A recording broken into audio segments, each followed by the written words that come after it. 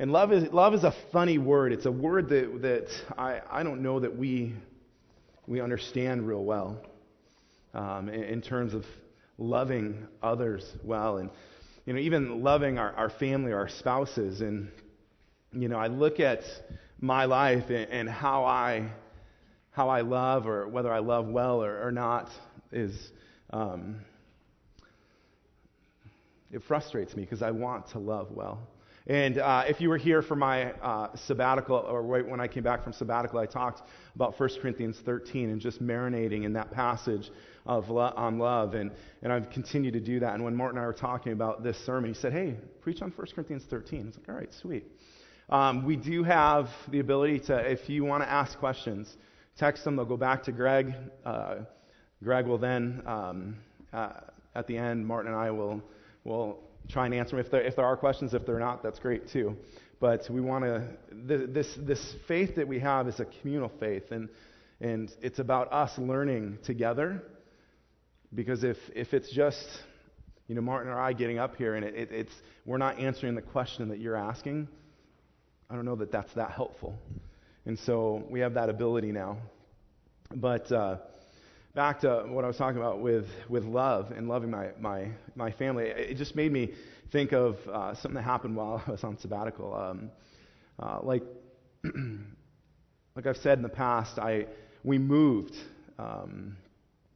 while I was on sabbatical, and we moved into this large development, and we went from not in a development to in a development, and so I'm learning what it means to be a good neighbor, and so I'm really aware of that. I was sitting in my room one morning, and everyone else was up, and I don't know if I was listening to the game or whatever, but my nieces were over, and I had the window open so I could hear out front, because our bedroom's in the front of the house on the second floor, and so I could hear what was going out in the front yard. Well, my nieces and my son ran out of the front door, and then I heard Anaya say, "Saber got out." Well, Saber's our dog. And so, like when Saber used to get out in the past, it wasn't that big a deal, because he'd just run, and then we'd call him back, and he'd be fine. Well, now we live in this development with lots and lots of houses.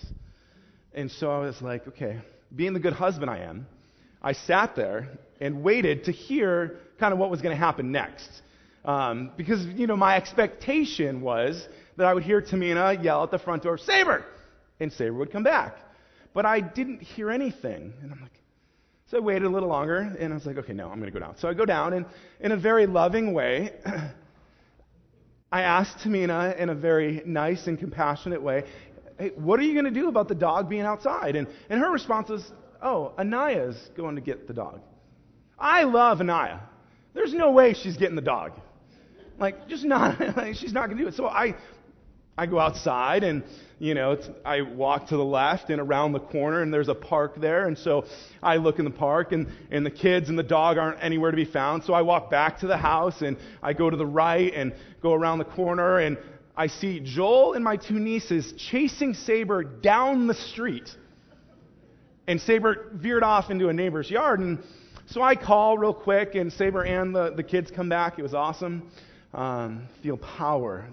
Saber comes running. So I go in the house and very gently and lovingly and compassionately engage with my wife on how I just thought this was a big deal. Actually, I didn't. I wasn't very loving or patient or kind towards my wife in that situation. And as I study this passage, I just see so many times in my own life how I don't know what it means to be loving. And sometimes I don't understand how we are to be loving. And that's why I think this passage in 1 Corinthians is so important. And my problem is when I read this passage, I hear someone at a wedding, "Love is patient. Love is kind." It's like, no, it's not, I don't know that that's the way Paul intended it to be, is this, let's put it on our wall and let's look at it. And it's a beautiful saying, but yet it doesn't change the way that we act and react, and it really needs to. So turn with me to 1 Corinthians 13. 1 Corinthians 13.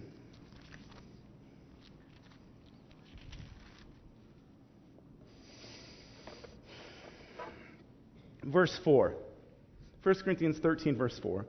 Love is patient. Love is kind. It does not envy. It does not boast. It is not proud. It is not rude. It is not self-seeking. It is not easily angered. It keeps no record of wrong. Love does not delight in evil, but rejoices with the truth. What does it mean to be loving? And I think that as we study what these words mean, it'll help us understand what it means to be loving. How many of you guys had this passage read at your wedding? Okay, there's 2 of us. I guess we're the only spiritual ones in here.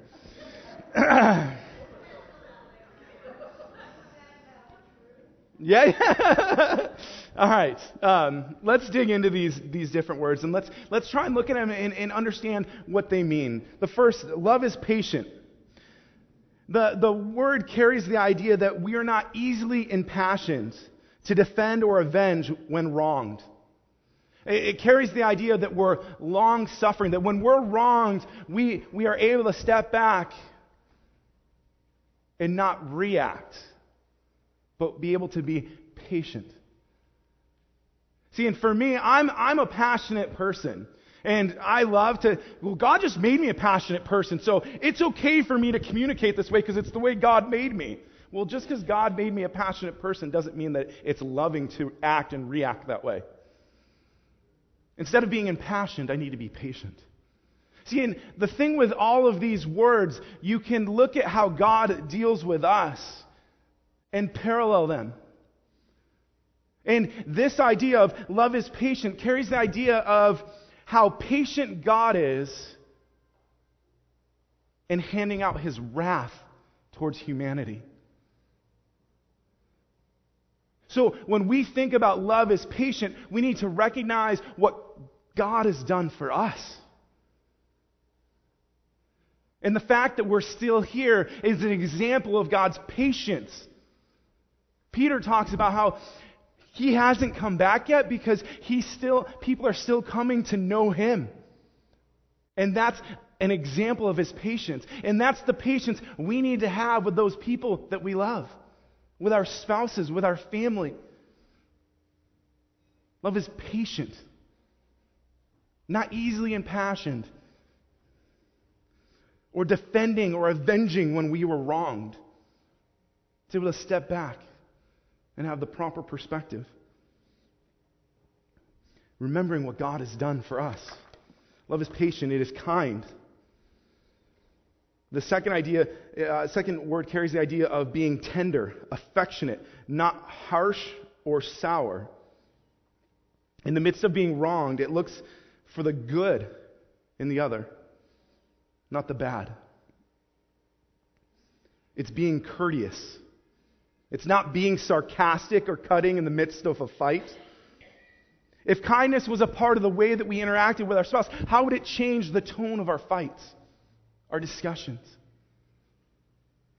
If we were courteous, would it change how we're treating our spouse or our kids? See, I hear way too many cases where it's more important to be heard than it is to be kind. I just need my point to be heard. Well, you can be the most unloving person, but be heard if that's really what you're looking for. Love is kind.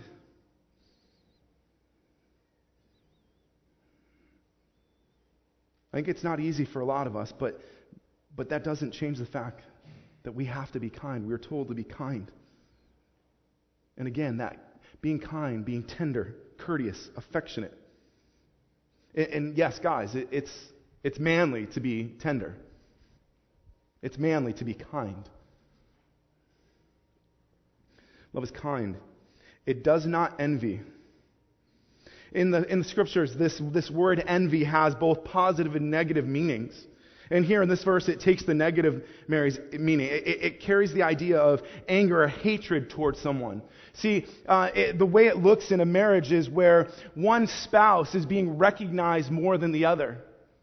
That spouse is being recognized at work and getting accolades at work, or they're being invited to do things at church or in other places because people are recognizing what they bring to the table and the gifts that God has given them. And instead of the spouse being happy and excited about how God is using them or how God has gifted them, they're upset. They're envious. They want that. Wait a minute. I'm good too. Look at me. See, the loving response is when our spouse is being recognized, when our kids are being recognized, we celebrate with them. Not be mad at them. Because what that does is it turns into bitterness, and bitterness, hatred, and then it starts to overflow into the fights, into the discussions. And then you start to vilify your spouse, and you're not able to love. Because from the inside out, you've been eaten alive by envy. Love does not envy. Love rejoices when the other is recognized. It celebrates what others see in their spouse or kids. It does not boast. It does not brag. It does not call attention to oneself. Hey, look at me. Look at how good I am. And I have to be honest, when I read this, I thought of men. I don't know if you guys are like me, but when I come home and I do stuff around the house, I want to be recognized. Look what I've done. So when Tamina comes in, it's like, I'm waiting. She doesn't say anything. Hey, did you notice? I put away the dishes. I mopped the floor. I vacuumed. I cleaned up. Did you notice all that I've done for you? No. Love doesn't boast. It's not about calling attention. It's about serving. It's not you're doing this to gain brownie points or to look good. You're doing it to serve your family, to love your family, to help, not to be recognized. Love, it does not boast. It is not proud. It's not arrogant. It doesn't think of themselves as more important than what they are. The way this looks in a marriage is it's the spouse who doesn't think they have anything wrong with them. I'm not as bad as you are. Like, you're pretty bad. I'm not that bad. Like, this word literally means puffed up. Look at me. It's the spouse who says, hey, I'm not going to cook dinner. Not because I don't know how, but because it's your job. I'm not going to go vacuum. That's your job. Love is not proud. It's not puffed up. Love says, hey, I'm going to humble myself and I'm going to serve.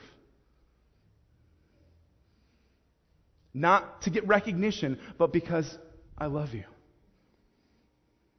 It is not rude. Love does not act unbecomingly. According to the dictionary, unbecomingly is defined as detracting from one's appearance, character, or reputation.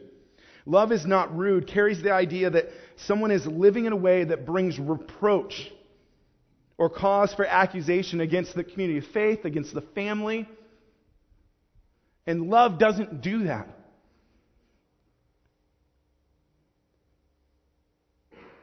Love seeks to build up the community of faith. Love seeks to build up the family, not tear it down. It is not rude. It does not act unbecomingly. It is not self-seeking. Love seeks the good of others. It's not focused on self-expression or self-indulgence. It's focused on others. The focus of our lives should be on bringing glory and honor to God and living in a way that's selfless. It's not about our rights as an individual. Hey, I deserve the night off because I've had a rough day. Well, has your spouse had any less of a rough day? How are we being selfish in the way that we treat our kids, in the way that we treat our spouse? Tamina and I have had a lot of talks about how I can love her better. I was at a because I stink at it, but I was at a set of meetings with some other youth workers, and one of the guys who had been married way longer than I've been married said that him and his wife sat down for coffee one day and just said, he asked her, how can I love you better? I thought, hey, that's a great idea. So I called to me and I said, hey, let's talk through this. So we started talking through what it means for me to love her better, more selflessly. And we've done some life coaching things, and one of her, she's an introvert by nature. And we've had kids for 10 years. So she's been around kids nonstop essentially for 10 years. Well, for an introvert, it's enough to drive you nuts. And then you add in my kids, enough to drive you nuts. And so she just needed some time during the week for herself. And selfishly, I don't want to give her any time because I just need to get stuff done. But one of the things that we just implemented is every Wednesday, I go pick up the kids from school. I come home. She goes to Starbucks. I take care of the kids. We bring them to Awana, and then we go on a date. And it's midweek. It's a way that she can get recharged, and it's a way that I can love her selflessly. So some of the questions you have to ask is, how can you love your spouse selflessly? What are things that you could do to serve your spouse? Because love is not self-seeking. It is not easily angered. This is the person who's short-tempered. Easy to fly off the handle. They're quick to get angry and passionate. And the opposite is someone who is patient and kind. The first couple words that we looked at. They choose to act in a loving manner, even when the kids aren't listening, even when their expectations aren't being met. It's so easy to fly off the handle.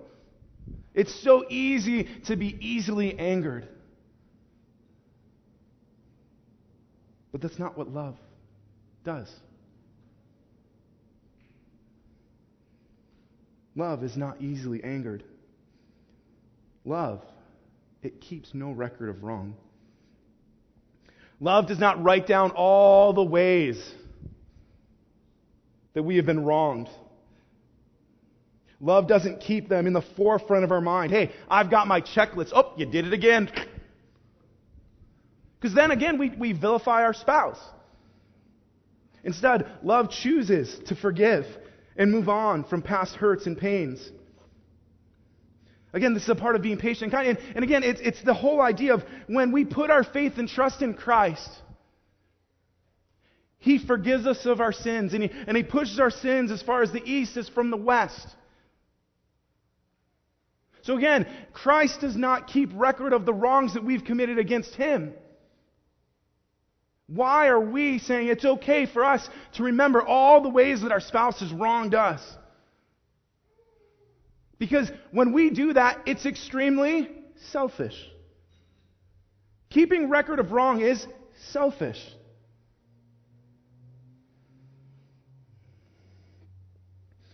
We have to focus on the right things. Colossians says, focus on the things of above, where Christ is seated, not on the things of this earth. We need to focus on what God is doing in us, through us. Focus on what He's doing. Not focused on our spouse and what they're not doing.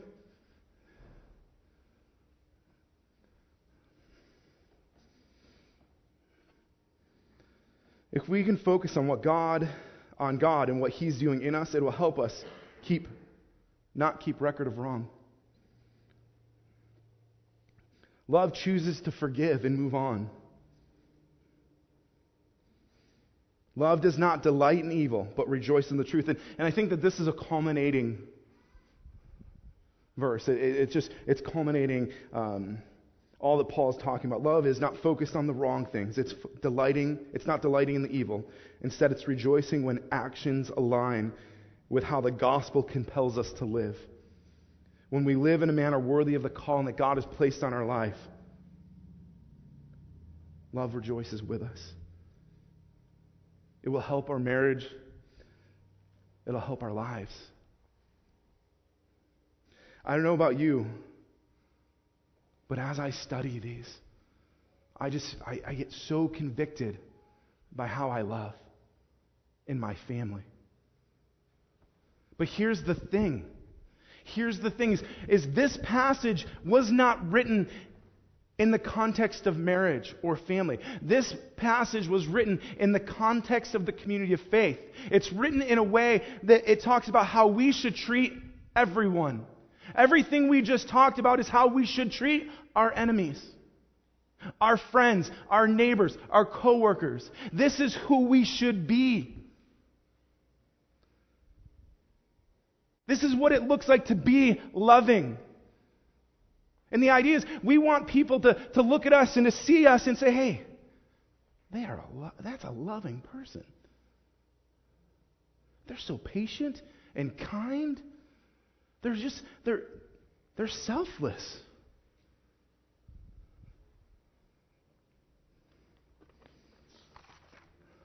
It's what it means to be loving. Now the question is, how can we be loving? How can we love others well? And see, we are commanded throughout the Scriptures to love well. Philippians 2 says, is there any encouragement from belonging to Christ, any comfort from His love, any fellowship together in the Spirit? Are your hearts tender and sympathetic?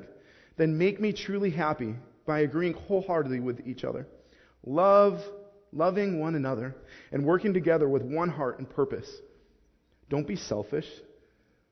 Don't live to make a good impression on others, but be humble. Think of others as better than yourself. Don't think only about your own affairs, but be interested in others too, and what they are doing. The next part, and have this very attitude in you which was in Christ Jesus, who did not seek to hold on, stay in heaven. Instead, He came down to this earth, took on the form of a servant, and died a criminal's death. He is the example of what it means to be loving. And throughout Scripture, we are commanded to be loving. The problem is, we cannot do it. We can't do it. This is impossible for us to do in and of ourselves. I cannot be a loving person in and of myself. In and of myself. I can't. I could try and work really hard. I can work on doing love, but I can't. Because God is love. And the only way I can be loving is by an act of God in me. And see, the great thing is God knew this. And when we put our faith and trust in Christ for the forgiveness of sins, the Spirit of God comes in us and dwells us. In Galatians 5:22-23 says, but when the Holy Spirit controls our lives, He will produce this kind of fruit in us: love, joy, peace, patience, kindness, goodness, faithfulness, gentleness, and self-control. Here there is no conflict with the law. Look at the parallels between 1 Corinthians 13 and the fruits of the Spirit, and how they align. When we yield to the Spirit, when the Spirit of God convicts us of sin and shows us a direction we should go, it's a matter of us saying, hey, I know that that's where God's telling me I need to go. I need to be loving. I need to react this way. And I need to go over here. It's us choosing to go over there. Instead of saying, well, I know I'm supposed to be loving, but I really want to be selfish. Like, how many of us think that way? Like, we don't. I just want this. Well, what do you want? I want to be selfish. So how is it that we can be loving if it's impossible? I thought of 4 ways. First, being loving starts with us relying on and seeking God. It starts with us relying on and seeking God. It starts with us relying on and seeking God. Because apart from Him, we can do nothing. It's only through the power of the Spirit in us that can help us love. And so we need to seek God. We need to connect with God. And here's the thing is, you need to answer the question, how do you connect with God? Nate and I were talking about that this week, and for him to connect with God, he really needs a piano and a quiet room where he can play and sing. And his heart gets connected to God, and it's the way that God has worked in him. For me, it's different. For me, it's when I get around a couple people and we're just wrestling through Scripture, it helps me connect with God. For Martin, in the morning, when he gets up, he's able to connect with God just through studying Scripture and quietness. For some, it's being together at church. For some, it's being in the woods by yourself. It's how are we going to connect with God? How do we seek God and connect with God? Recognizing that we all are created differently, but the one thing that is true is no matter how we connect with God, we are still called to be together. We are still called to be a community of faith and to be a church. And so we need to figure out how we connect with God and how we can connect with God with others. We're not created to be islands. So the first thing of how we can be loving is by relying on God and seeking Him. The second is we have to remember what God has done for us. Jesus died for me. Jesus died for you.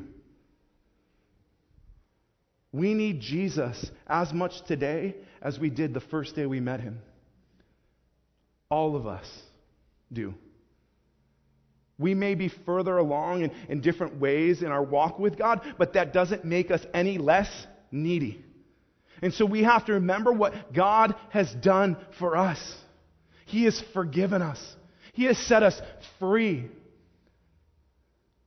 He took our place. See, when we are able to focus on what God has done for us, it helps us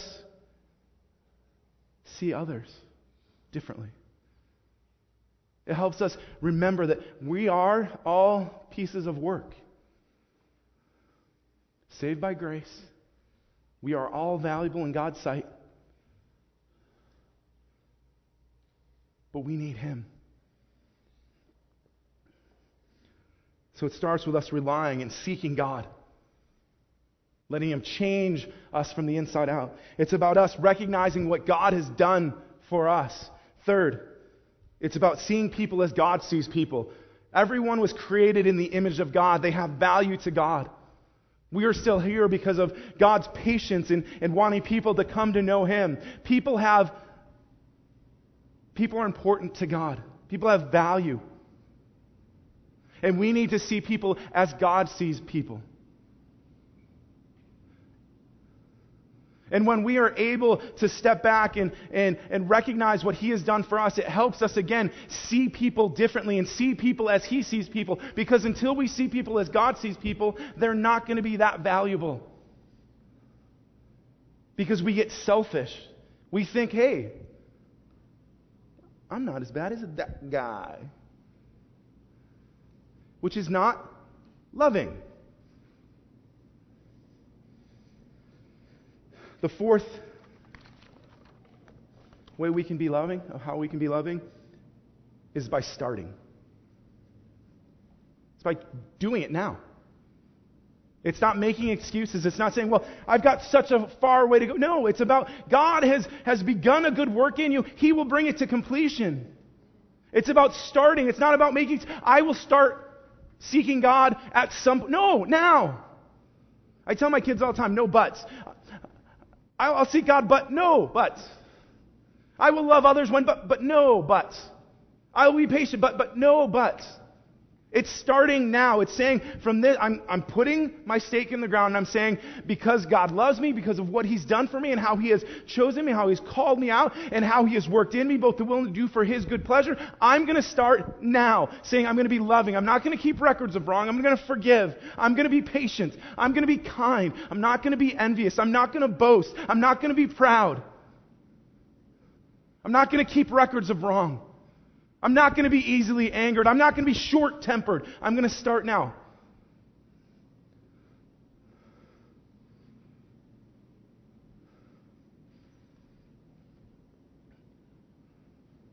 Are we being loving?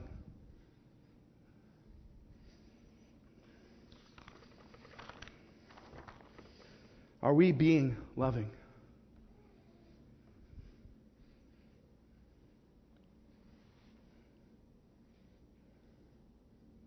How are we being loving? Are we trying to do it on our own, thinking that if I just try a little harder? Or are we recognizing that this is an act of God, that God has to do in and through me? See, we need to wake up every morning praying, God, help me see others as you see them. God, help me to be a loving person. It's throughout the day, God, help me. Because we can't do it in of ourselves. God, let your Spirit work in me. I want the fruits of the Spirit to be present in my life. And I need to, when I know God is convicting me, I need to run in that direction towards Him, not away from Him. Are we being loving? Are we going to mess up? Yes. And that's why it starts now. When I recognize that I messed up, hey, stake in the ground, I'm going to move forward.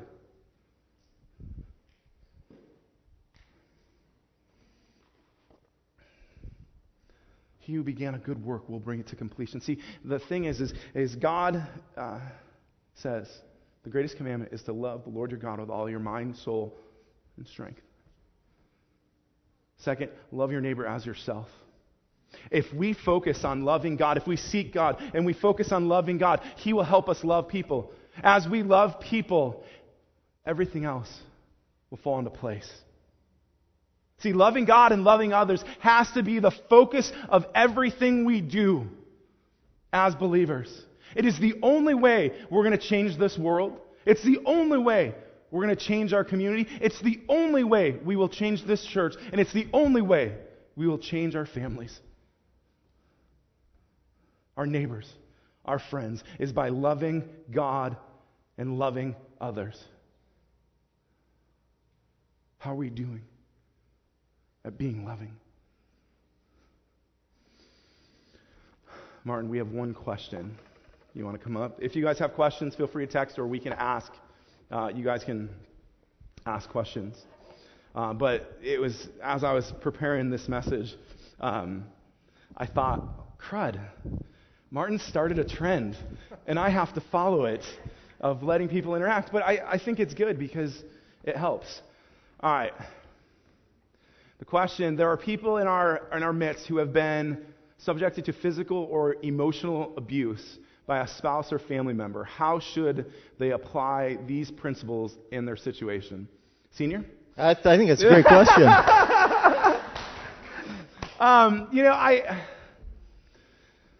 I think understanding that being patient and kind is always on the table. But making sure you're putting safeguards in your own life to make sure that you're not in a situation for harm is important. And so I think that we are still called to love and be loving and to practice these principles, but also understand that not putting yourself in situations where abuse could happen again. And I think if abuse is happening, the most loving thing you can do is get help. Yeah, and I would add that the most loving thing you to do is draw a hard line boundary. Yeah. And say, I will not allow you to treat me that way. And I want to work on this relationship, but for me to stay in this relationship with this taking place is going to destroy me and it will destroy the relationship.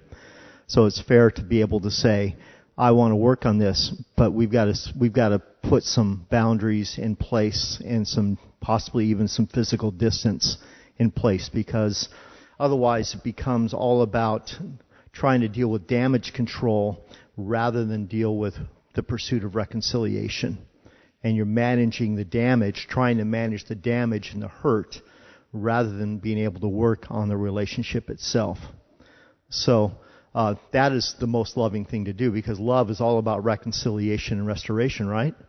But if all you're doing is staying in a place where destruction is taking place, reconciliation does not have the space to take place. So. And I think as just making sure that you're not being a hindrance towards reconciliation. Because I think a lot of places where abuse and physical or emotional abuse can happen,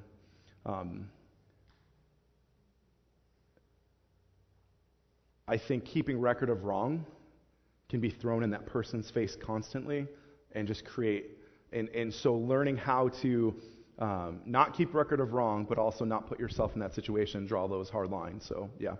And I would add to this whole scenario the thought that, growing in these qualities, these divine qualities that reflect the very nature of God within us by His very presence, that is a discovery process where we grow into. I mean, I think that's why Paul what he says towards the end of chapter 13 of, right now we don't see things face to face, but one day we will.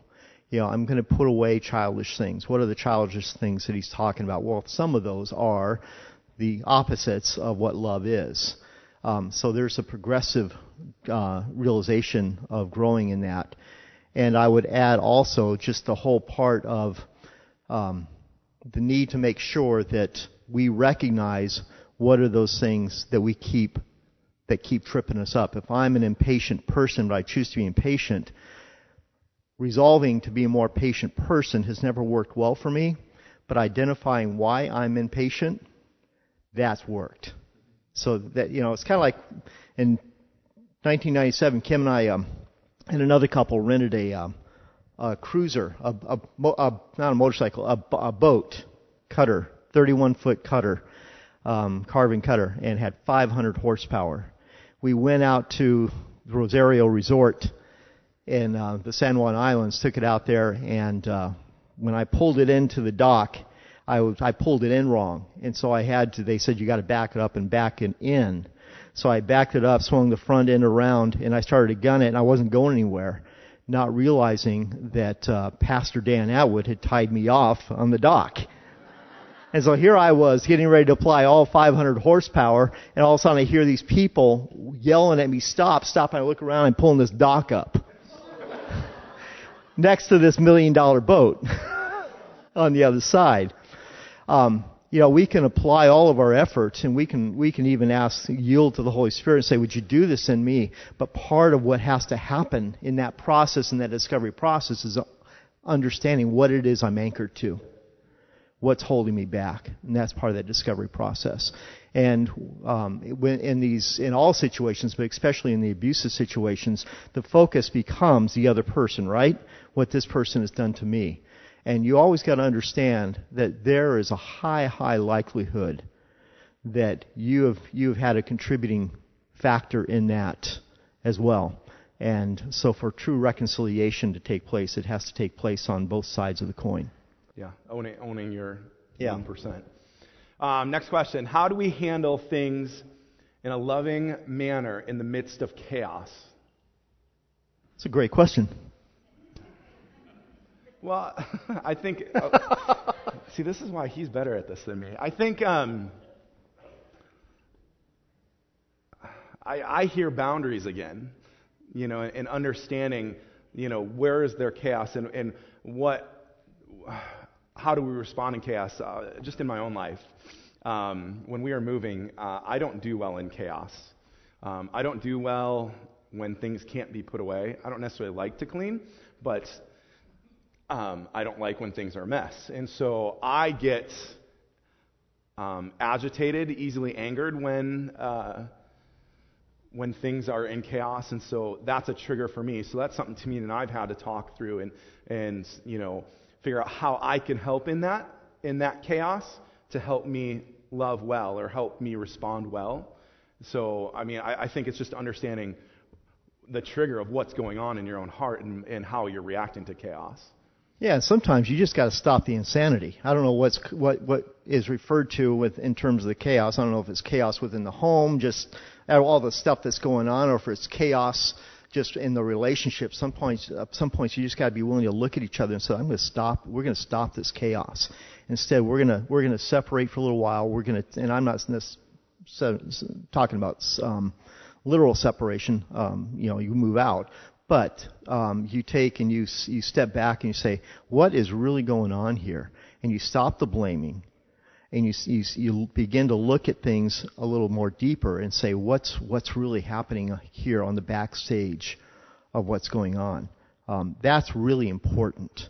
So you got to step back away from the chaos and then be willing to say what's really going on here and begin to deal with it at that point. And I think that's what I was talking about with Tamina, with her needing that time, just understanding who you are and what it looks like for you to love well and what needs to change and happen and how to be selfless in this situation. So, yeah. And a big part of that is listening. Yeah. Being willing to say, help me understand what's really going on in your heart. Before you even begin to broach, let me help you understand what's going on in my heart. Okay, so seek to understand and then be understood. Yeah. All right. What would you say to someone who states that they would rather keep their faith simple and trust in God that they are forgiven rather than base their faith on action? And how good morality how good morality that they can be. How do you communicate to someone that action goes in hand with faith?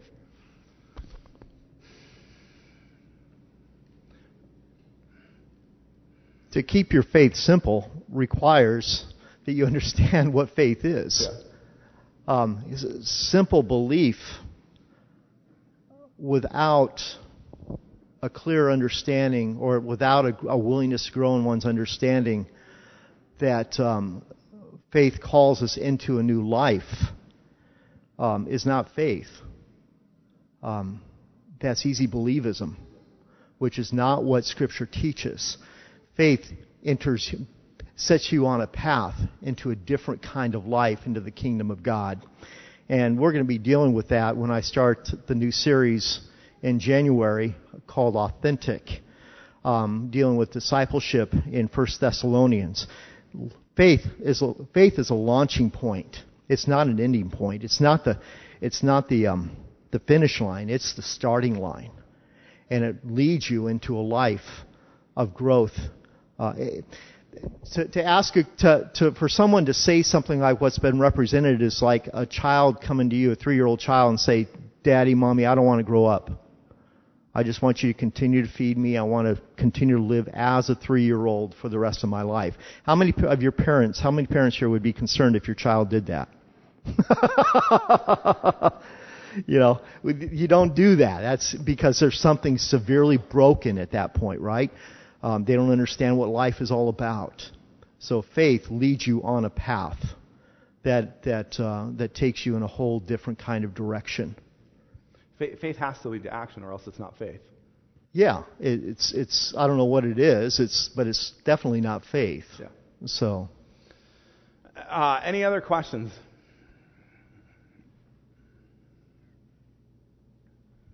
And to say that you're just going to live a moral life, that's not the gospel. That just isn't it.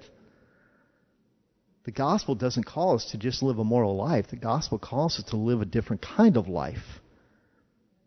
So, there's so many things that are wrong with that scenario. I got a son and a grandson are both in law enforcement. Aren't there quests sometimes when you really have to dial 911? When it comes to the love issue?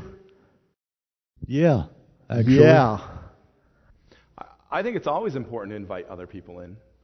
I think that there's instances where the most loving thing you can do is invite a trusted friend in, because there's a lot of times where I think as a couple, you're not even using the same language. Like, you're not in the same zip code, and you need someone to help you get on in the same zip code, using the same language. I mean, Tamina and I yesterday, we were talking pink and blue at each other, and it was like, it took us a couple minutes to get back to, okay, like, this is just a pink and blue issue. This isn't like I'm wrong, she's right, I'm wrong. Like, It takes sometimes an outside helper, especially if there are issues that have not been dealt with for a long time.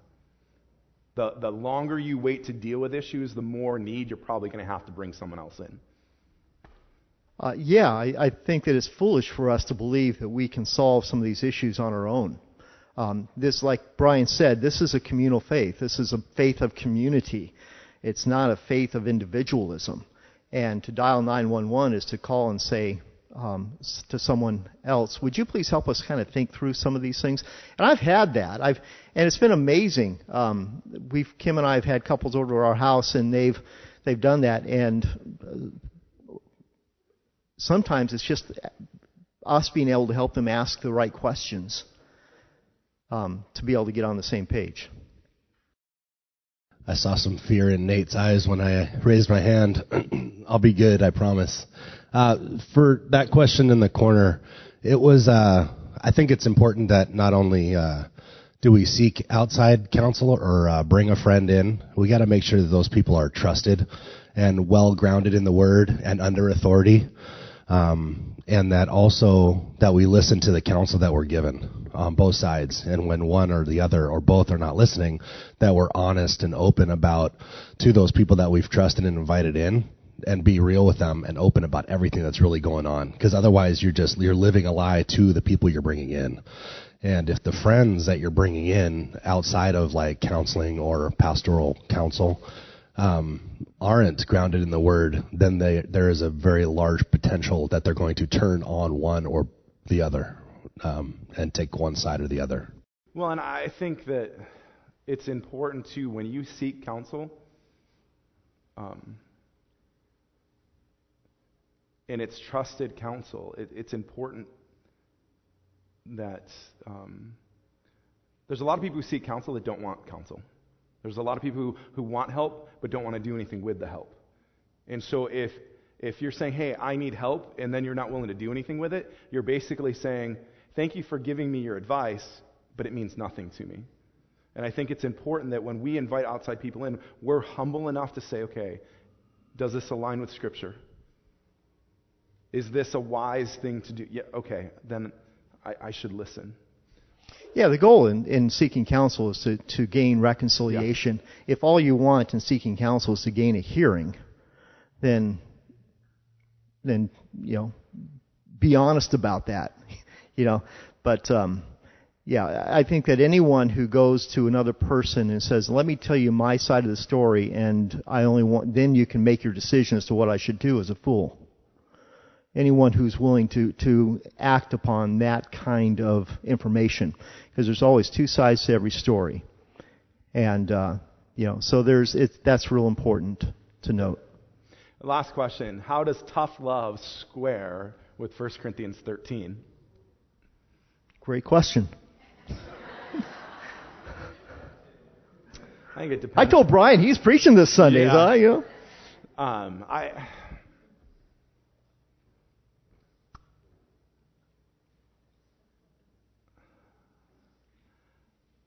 I think it depends on what you call tough love. I think it depends on the situation and the circumstance. And I think that as parents, because I don't know that tough love aligns within a spouse relationship. Because I'm not over Tamina. Tamina's not over me. I'm not to teach Tamina how to love me, and she's not to teach me how to love her. We are to work together, not as teachers, but to love one another and as peers. And so when I think of tough love, I think in terms of parenting. And for me, tough love signifies something's going on in that kid's life where they are being completely disobedient and reckless. And I think it's seeking to understand what's going on, what's the backstage, why is the kid reacting and acting that way. And a lot of times our kids act and react that way because that's how we've taught them to act and react, which sometimes means that we need to look at ourselves before we look at our kids. Yeah, I think that 1 Corinthians 13 has a lot to do with how I choose, the kind of person I choose to bring to the table.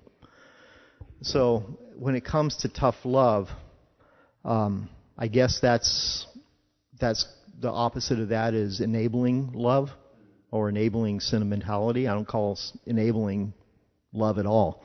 I think of how did Jesus do it? With the man who, the rich young ruler, not the rich young ruler, but the man who had a lot of money. When he came to Jesus, said, "I want to follow you," and Jesus looked at him and said, you need to go and sell everything, but it was too much. And he walked away, and the guy said, Jesus said, he almost wept over the guy. So there's a lot that's into that. I'm not sure exactly what's meant by tough love. I need a little bit broader context to know how to really answer that question adequately. Okay. All right. In all this, the question remains, are we being loving? When we read 1 Corinthians 13, 4 through 7, are we being patient? Are we being kind? Are we envying? Are we boasting? Are we proud? Are we self-seeking? Are we easily angered? Are we keeping record of wrong? Are we delighting in evil? Or are we delighting in what is true? I know for me it's extremely convicting.